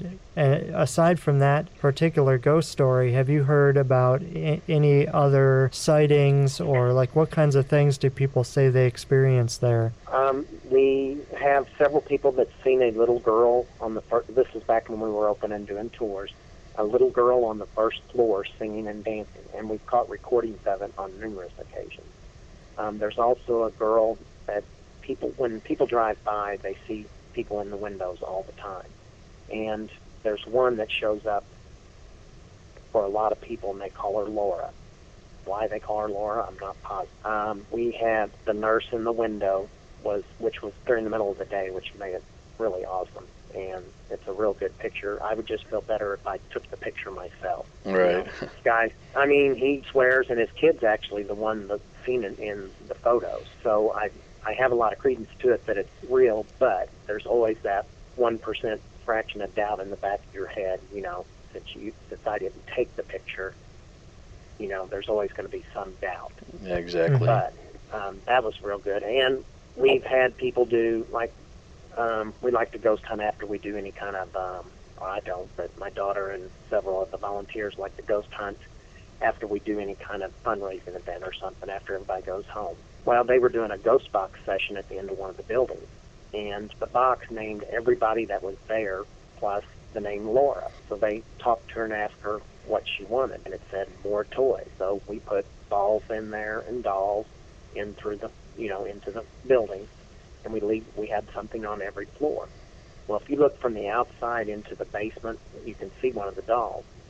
Now that we're locked out, you'll look in that, and you'll see the doll. One time it's got its arms down.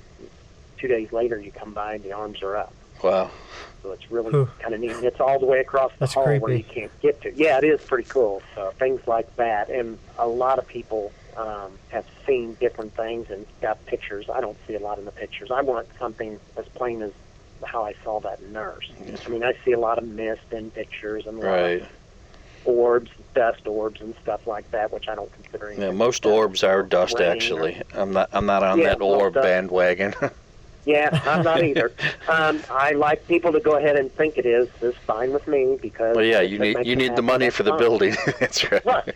And I can't say without a doubt that every one of them is. No. But every one I've seen has been. At least I think so. But I have seen some pictures with some faces and stuff that are pretty incredible. But again, you have to kind of strain to see it and stuff. Right. But the one with the nurse and that kind of thing, that's the one that has made me a semi-believer, but until I have an actual event myself, I'm still going to be a skeptic. Have you ever set up any surveillance cameras out there, Richard? We have had groups that have set some up, and we've had some interesting recordings. I mean, the recordings more than anything. Right. You're there, and you'll hear things constant. They have caught stuff on video, but most of the time it's like a mist coming across or a big black shadow coming across, which I have doesn't mean a whole heck of a lot. Right. No, but it's nothing definitive where where you can see a person kneeling down or something like that. I have not seen anything that definitive yet. Now, I did see one that a gentleman named Rob Conover, he's a paranormal investigator from Pekin, way back before I bought the building. He used to go in there in the 80s, and he's got one where you can see a figure get up off of a desk and kind of walk off the screen. I mean, it's just kind of like a very faint outline of something, but it was pretty neat. I kind of like that one. And then they were just sitting there, and the light came on. But it was one of those screw-in type, not a... Right. You don't have a switch or nothing. But the light just came on all of a sudden, which was kind of weird, but... Things like that I've seen on videos and stuff, but most of the videos I've seen, I've never seen anything that I would call definitive that I couldn't explain or that was so clear that made me an outright believer. You got electricity out there, Richard? Is there still power to the building? I brought power into my building. It's temporary. There's a pole right outside the very front of it. Okay. What was the other question? I'm sorry, I missed it. I was just going to say that. I have all of this extremely high-end infrared video camera equipment. Someday, if I get a chance and I'm out there with you, I'll come out there and we'll put some professional equipment in and see if we can find anything for you. That's fine. We can do it from the windows, but we can't go inside. Yeah, I know. But I've had. It's what's funny is I'll be out there. I used to push mow the whole thing, and it's an acre and a half, so it about kill me, But it was 102 degrees one day. I was push mowing. You walk up to the building, you got those holes in the side. It's like air conditioning. I mean, we had campers that would camp, that purposely camped against the building because the cold air coming out got in their tent, and when it was real hot when we were doing camp outs, they enjoyed the cool air coming out. That's what you call paranormal air conditioning. I don't know. It's either, well, it's very well built for one thing, and then there's no windows in it. But I don't know how it keeps that cold of air constantly. I mean, like I said, it was 102 degrees outside. I was surprised there was any cold air coming out of even the air conditioning building when it's that hot. But it must be all the cold spots in there. I don't know. But that building, the limestone is 17 inches thick, and then you got a couple layers of brick on the inside of that in places. Not all of it's that way. Oh, yeah. That's quite a bit of an insulator, then. Yeah, it's very well built, even though it's had its issues over the years from vandalism, and different owners have scrapped stuff out of it. So a lot of them did more harm than good, but it is what it is. Now, are there any stories about the cemeteries, ghost stories that you've heard? Most of them, Bookbinder is the main one, which that all took place in the cemetery. Right. That's the most famous one. I've had people tell me they've seen things, and we've gotten all kinds of recordings out of the cemetery. We take ghost hunting tours into the cemeteries at night during October. That's about the only month we have now. It's almost too cold down in the low 20s. It's kind of not much fun to ghost hunt. Right. Especially when you can't go in the building. There's cold spots everywhere. Yeah. If we could go in the building, I'll tell you what, when we were open, even if we had a night that was minus 20, and we had 25 people show up to spend the night. Wow. To pay to spend the night. And all we did was huddle around the heater and let them walk all around the building. And I could not believe they stayed. I mean, they stayed 8 hours when it was 20 below. They were into it a lot more than I was. Yeah. We had to stay, too, because they were there, but we stayed around the heater, and we still liked the frozen. I bet they found a lot of cold spots that night. Yeah, there wasn't anywhere you went that wasn't cold.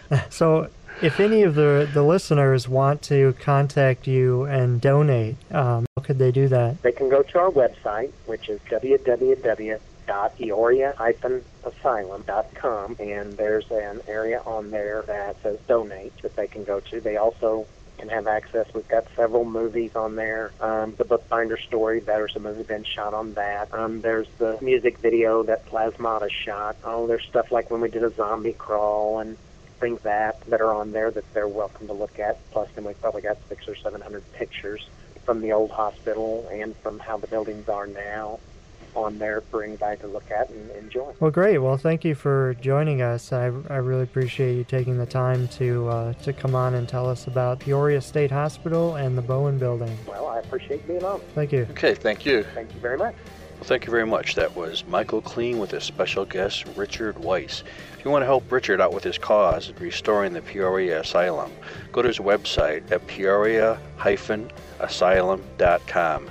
Sounds like from what Richard said, he could really use some help. We'll be right back after this commercial.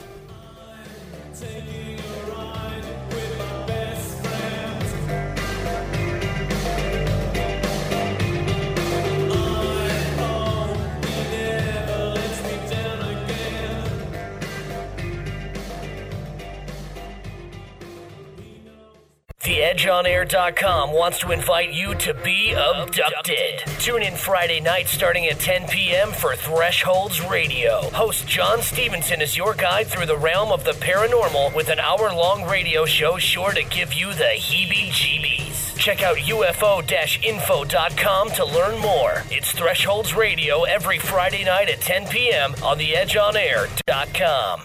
Welcome back to Thresholds into Other Realms. With us right now we have Suzanne Taylor. How you doing today? Oh, just beautifully. All is well. And we missed you last week, but again, that wasn't your fault. That was my fault. I was so involved in editing, I ran out of time. Yes.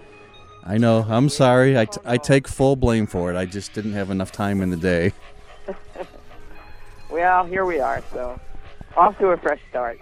So what do you got for us today? Well, I'm basically the crop circle person, although really I'm actually really not. I've become the crop circle queen because I have these movies that I've done, and so they are kind of my ticket. But it's a ticket into the world of situation or a world or a universe that's so much bigger, so that there's so much more vast, it's so much well beyond the definition we hold of it. And so, as you know, we're doing this segment regularly about outside-the-box ideas or events or things that don't fit into ordinary reality. And the crop circles, of course, are my, playing field in spades for such a situation. And all the things we've done so far have been about other things. I have a little list on my blog, theconversation.org, column left, which is called Outside the Box Ideas, and it's that sort of thing that we've been talking about just based on the fact that I come to this whole situation through the crop circles.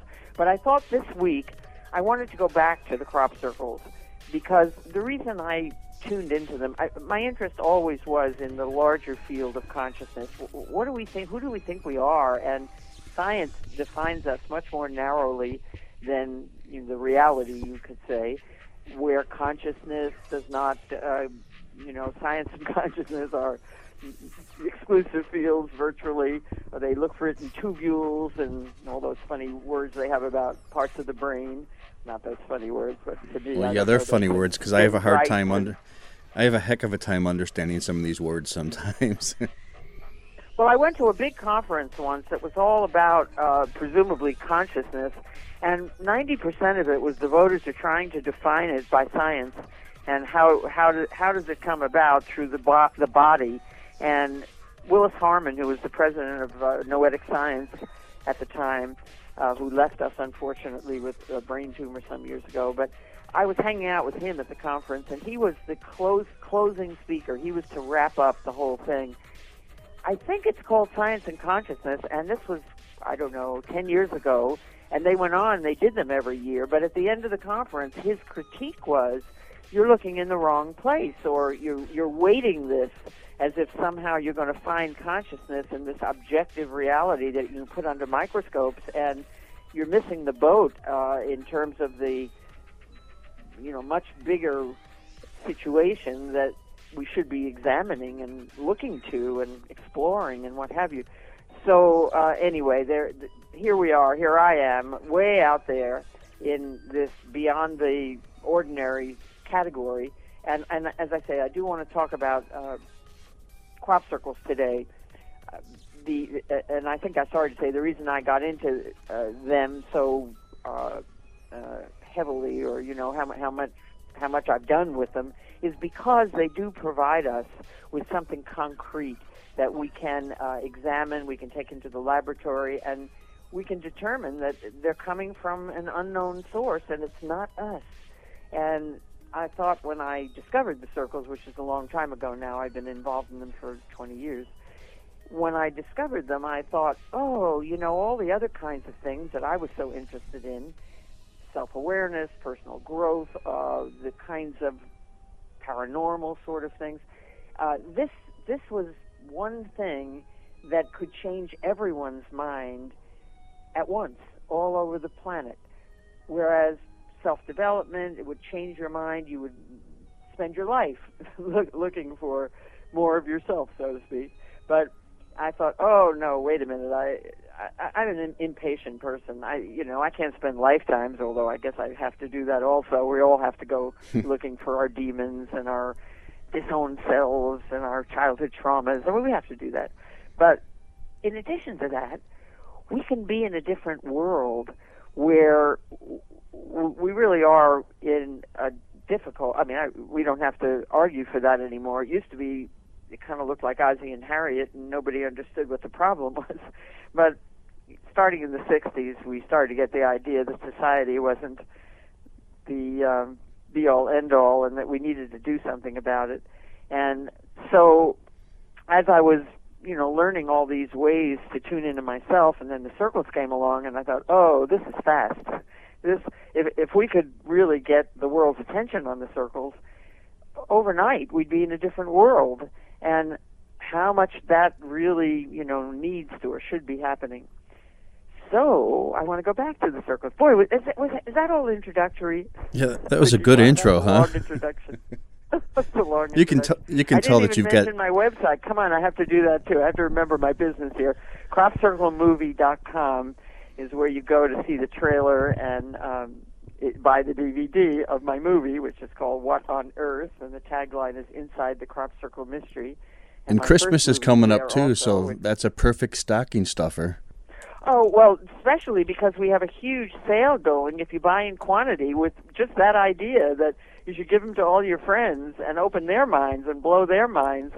And we made the price cheap, as if you buy 5 or more, you're really, you're really getting them below wholesale, actually. So I encourage everybody to take a look, cropcirclemovie.com. But now I want to tell you about what our subject is today. And I wanted to go to something today.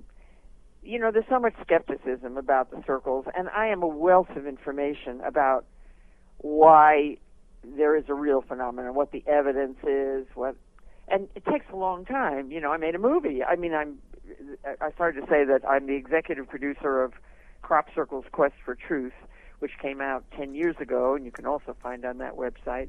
That was the first feature film ever done about the circles. So there's lots to say that point you in the direction of authenticity. But what I especially like that I'm going to talk about today is a very single, simplistic absolute for me, in my reality, that just absolutely dismisses all of that argument, because there's huge argument, particularly from the hoaxer community. It seems to be it's like the Tea Party of crop circles. They are they harass, they insist. People keep saying, "Oh, they're all fake, Suzanne. Why are you trying to make a fortune on misinformation? Make a fortune, ha ha ha." They have no idea what they're talking about there. Really, those of us who are really dedicated crop circle people, we've given much of our lives to it. Believe me, none of us have gotten rich. People don't make money from doing this. Like this radio show, this is just a labor of love. My gosh, I haven't made any money off this. Really? So you have to buy my DVD, but you know what it cost me to make that DVD? People say, "Oh, you should give it away." Wait a minute, I'd like to keep going in life and be able to do more things. So anyway, so back to my rock solid, absolute bottom line, how I know beyond a shadow of a doubt that there is a real phenomenon, and I know a lot of things, but this is my single little, absolute. And it's Nancy Talbot, who is the T in BLTresearch.com, which is the science site. They've done most of the science studies. They've had peer review papers they've written that have appeared in peer-reviewed journals, which is how presumably we take our reality, but then you have to read them, and there's a disconnect there. So here we have these peer review articles. But Nancy is such a hard-nosed science girl. She used to write research reports for professors at Harvard. She has a distinguished history in science, and she's not making things up. And in fact, whenever Nancy declares anything or says anything, it's because she's done incredible research. The scientific experiments that have been done on the crop formations, where they've taken the soil and the crops from inside a circle into the laboratory, that's mostly her work. And in fact, the test results show that we are not making them. But again, that's kind of a longer story than the definitive story to me, which is that Nancy saw one being formed. Now, you don't know Nancy, and the listeners don't know Nancy, but I know Nancy, and I know Nancy's not making up stories. And in fact, anybody who's in the field or whatever, they don't think Nancy's making things up. They'll question the lab. They'll say, "Oh, it's a bad lab," or that the guy calls himself Dr. Levengood, which is L of BLT Research, and he doesn't really have a doctorate. And, as if they're ignoring the results, and they're kind of questioning the, I guess the implication is that the researcher lied because he didn't have a doctorate. I don't know, whatever. Yeah, which is completely irrelevant, but well known. People do that in this business. Mostly irrelevant, yeah. Significantly irrelevant, right. So Nancy was eyewitness to a formation forming, and she has that story on BLT Research. It's along, what happened, how it came about, what she was looking at, what led up to it. And I'm just going to say that's going to, because I'm going to go on to tell you another really wonderful story that probably your listeners haven't heard. That was Nancy's story about her ongoing work with a guy named Robert Vanderbroek. I always call him Robert with two B's, such a funny name. So I think Vandenbroek is the rest of his name. And Nancy's been going to Holland and working with him for some years now, probably 10 more maybe, because he's an extraordinary person. His extraordinariness started with crop circle extraordinariness, which is what got Nancy there, because her primary work has been on crop circles.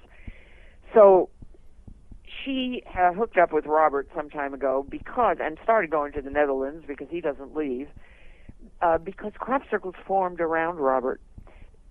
You know, England is the major crop circle landing site. Perhaps half of all of them each year land in England, and the rest of them are scattered through 50-ish countries. I'm not quite sure what the count is right now, but they just get a little smatter.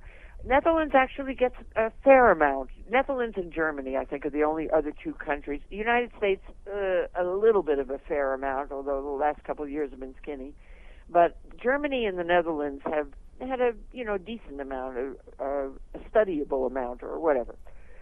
Statistically relevant amount. And indeed, most of them in the Netherlands form around where Robert is, but that's not the only thing. Robert knows when they're coming.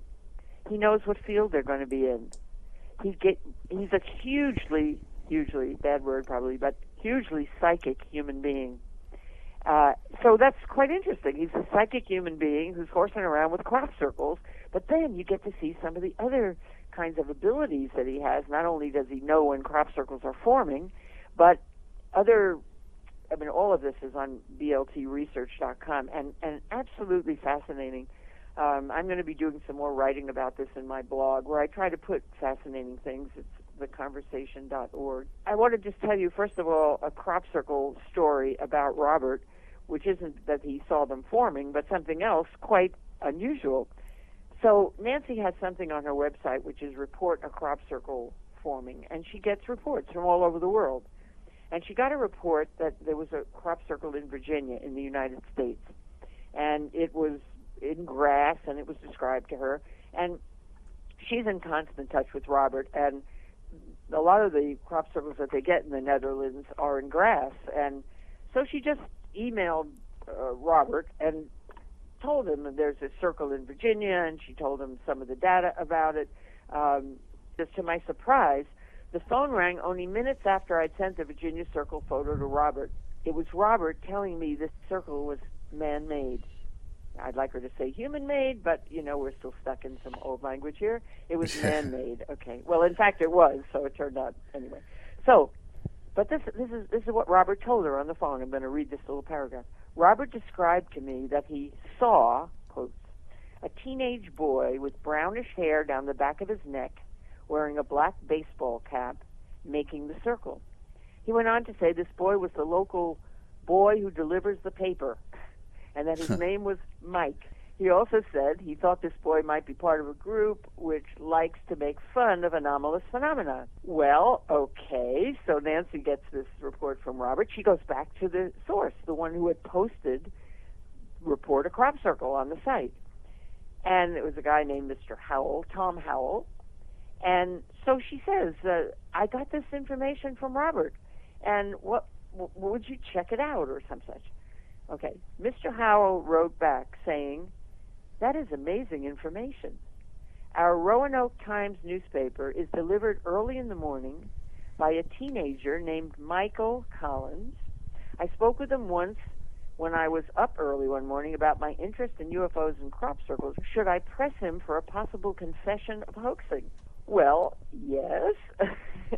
And he was very quick to admit that he had done it. I mean, he wasn't trying to, carry his perpetration to the grave. He was willing to admit that he had done it. He was just proud of the fact. There's a photo on Nancy's website of Michael Collins demonstrating how he made this circle. But can you believe that Robert nailed that so definitively? I mean, the entire description of that boy, it's like one of those things you go, oh my God, what is this? This world is beyond the microscopes. This isn't what you can see or replicate or experiment on. We're in an envelope of information or connection or awareness, and if your instrument is tuned in, you can see beyond what's in front of your eyes. Was he just tuned into the crop circles, though? I mean, he was in the Netherlands. Was he just involved in the crop circles, though? Because he was in the Netherlands and he tuned into this kid doing that. That's kind of unbelievable, actually. It is unbelievable. Well, I'm going to tell you a little bit more about Robert beyond crop circles, actually. But the involvement that Nancy had was because of the crop circles, and they've been heavily involved in what's going on, and her spending time with Robert and taking that material into the laboratories, what have you. But that story just floors me. Again, I know that this is accurate. Nancy's not making this story up, and it just throws our description of reality out the window. We are in a much more complex and layered and dimensional universe than we acknowledge. And of course, we know a lot of paranormal stuff goes on, but when you see something, in front of your own eyes that just absolutely floors you, well, it makes your understanding deepen, and, all of us with deeper understanding would create a different world. So it's a blessing to, have these kinds of things. But I'll tell you a little bit more about Robert. I was at a conference I was doing the monthly guest. I was a monthly guest at the MUFON meeting in Phoenix this last month. And there was a conference going on at the same time that's a yearly conference put on by Chet Snow, who's in my movie. And I can't remember. It used to be all crop circles, and now it's other things as well. I can't remember what title he gave it this year. But it's a lot of interesting, trippy kinds of things that he presents. But Nancy had one of the sessions, and it wasn't to talk about crop circles. It was to talk about Robert. And she did not let that one be filmed. Everything gets filmed at Chet's conference, and you can buy the DVDs afterwards. She didn't let that one be filmed because it's brand new material, and whatever. She's got, to do whatever she's going to do with it. Did not want it to be spread around like this. But everybody at this event our jaws just dropped. And what we were watching Robert with a camera. In front of him was nothing. He was in front of a closet door and a white wall and a white closet door. And he keeps snapping pictures. And what we're seeing is the, what do you call that thing where you look at the pictures? The screen, whatever, on his camera? The monitor, the display, you mean? The monitor, whatever. So we're seeing what pictures he's getting, and he's not getting anything. Then all of a sudden, he starts to get things. Now, he did this several times, and let's see, I think we saw, actually twice, we saw 2 sequences. But he's been doing this lately, and what he's getting is dead people. But he's not just getting any old dead people, he's getting recognizable dead people. Wow. And so I'll just tell you, one of them I'll just tell you was John Lennon, but we didn't know John Lennon. We didn't have any we just saw, oh my God, who is that? What? Oh, how cool. John Lennon. So again, you can get on Nancy's website, bltresearch.com, and look this thing up. Look up Robert, and you'll see much more than obviously what I'm telling you. But I want to tell you about the other sequence that he got. It so happens that the person doing the filming of Robert with the camera, and we see Robert standing, we see the setup, and then we see the screen and watch what pictures he's taking. And he is, all of a sudden, this figure starts to emerge, and this is terrible. I should have looked this up right before I was on here because I've forgotten the guy's name. He was Bette Midler's manager, and he died a year ago or so, or during 2010 sometime. And the person doing the photography, the filming, was the filmmaker from my first movie, William Gazecki, who made Crop Circles Quest for Truth, for which I'm the executive producer. And he, because, he had Nancy in that first movie, she had him there doing this filming. She's actually going to be doing some kind of feature or some such as Robert. I guess maybe that's also why they don't want this information out right now. But all of a sudden, this figure, this person started to emerge, and, well, it was clearly recognizable that it was this manager of Bette Midler's, And too bad we don't have a chat room. Somebody could be looking this up as we speak. Yeah. But whatever, we just call him Mr. Manager. Anybody who looked it up would know. The dead manager of Bette Midler. So it turns out that guy was a mentor of William Gizecki's.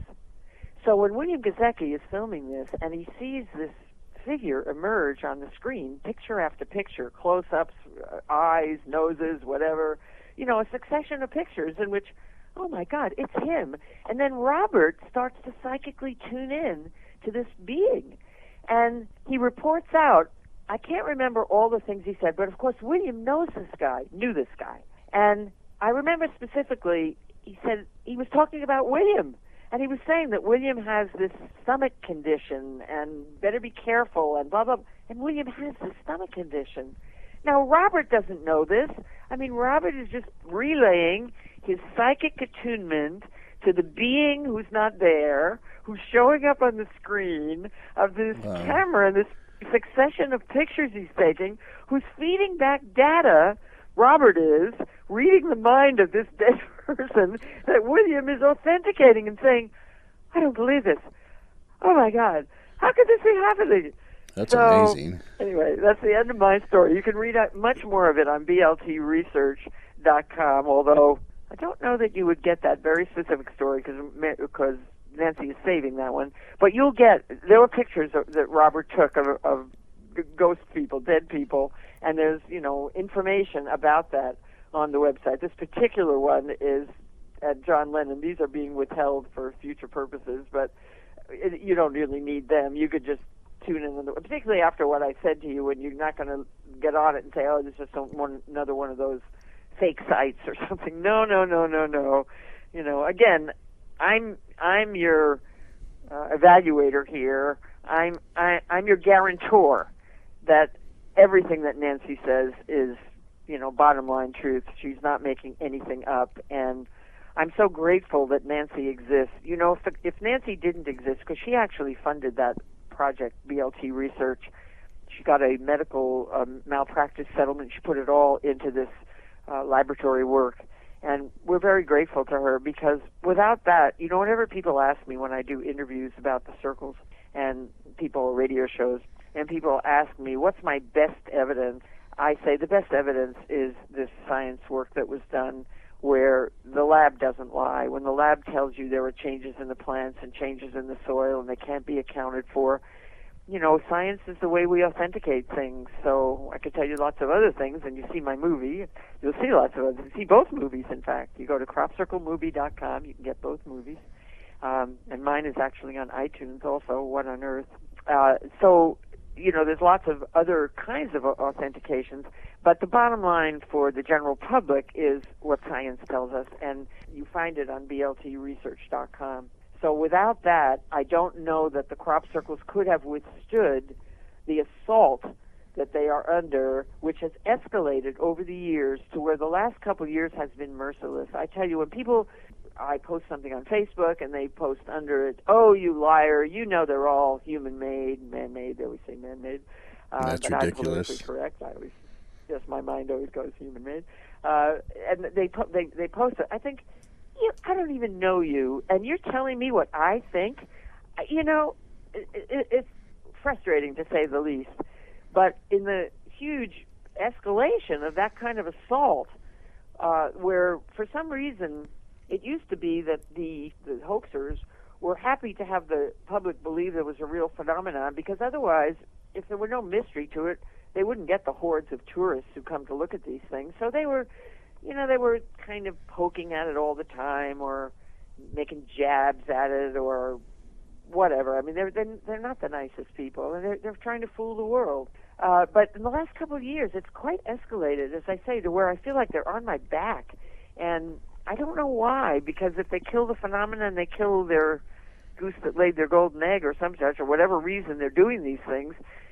But maybe their funding's dried up. Maybe the government was funding them, and we're at the point now where they've bashed things enough so that the public is much more skeptical in these last couple of years than they had been before because of all that bashing. So maybe maybe they were being paid, maybe they're not being paid anymore. Maybe it's time they're, if there's nobody funding them, why are they going out in the cold and in the night and it's not comfortable, and some of the crops are, I mean, you wouldn't want to be an oilseed rape. It's tall, it's smelly, it's sticky. They're doing their nefarious stuff. Why would they do it if there was not some benefit to them? They can't get acknowledged. They can't get great artists or whatever. So one would suspect that somehow they're being put up to it. Maybe it's drying up, and maybe that's why they've become so much more willing to shoot the phenomenon down. But it's really having an effect. I don't know.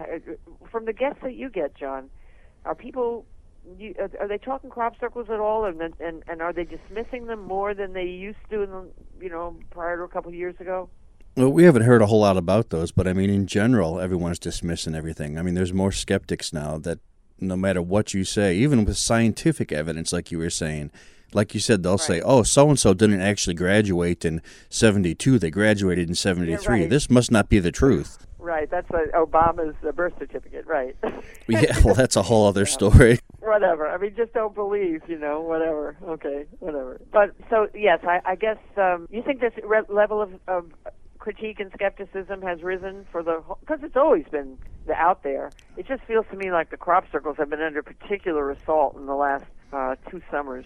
So I don't know how that corresponds to anything else, or, and I'm also so much in the middle of it, I may not get an objective point of view. But I kind of get when people talk to me, or new people don't know me, I meet people, oh, no, that's been quite discredited, So, I don't know, maybe, but whatever. Again, this segment was really about bringing you some bottom lines from me of just how I know there's no argument that there's a real phenomenon. Well, that story you were talking about with, what was his name, Robert, I believe, that's absolutely amazing. I've never heard that in my life. I'm sitting here with my mouth open. Well, Robert's an interesting character. He was put into an institution in his youth because they thought there was something so wrong with him, and he couldn't study in school. His mind was always in outer space, And Nancy says he's hugely intelligent, but he's not hugely educated because he didn't, he wasn't treated right. But he's quite a fascinating character, and I'd only heard about him before from Nancy, from the reports that she'd written, and from those photos. I'd seen photos of dead people that are there, and I never quite understood, how does he get those? But then when I saw the footage, I thought, oh my God, he's just standing in front of nothing, and he's clicking his camera. And, he wasn't asking for anything in particular, but obviously, since in the one he was being photographed by the filmmaker, and the filmmaker's mentor shows up, it obviously is because of the filmmaker that's the spirit that, that delivered itself. So that was just fascinating to watch, I tell you. Do you think people would just pay attention to what there is to pay attention to? Not that so much because, it's not public yet, but there's plenty of stuff that is. If people would just pay attention and not just take an automatically skeptical position about all this stuff, we would have a much more, open population to things that are outside the box. A lot of it is just no attention being paid. That's what I always say about the crop circles. The evidence is there, but people have to pay attention. And it's the reason I make movies about them, to try to really bring that. I mean, how do you get the world's attention to anything? You make movies. Right. So What on Earth is the latest one, cropcirclemovie.com. And you can get Crop Circle's Quest for Truth there as well. All right, that was Suzanne Taylor. We hope you enjoyed the show. We'll be back next Friday from 10 to 11 on theedgeonair.com, or you can catch us on ufo-info.com on Sunday nights, 7:30. You're not going to want to miss us next week. We've got a great new show. See you then.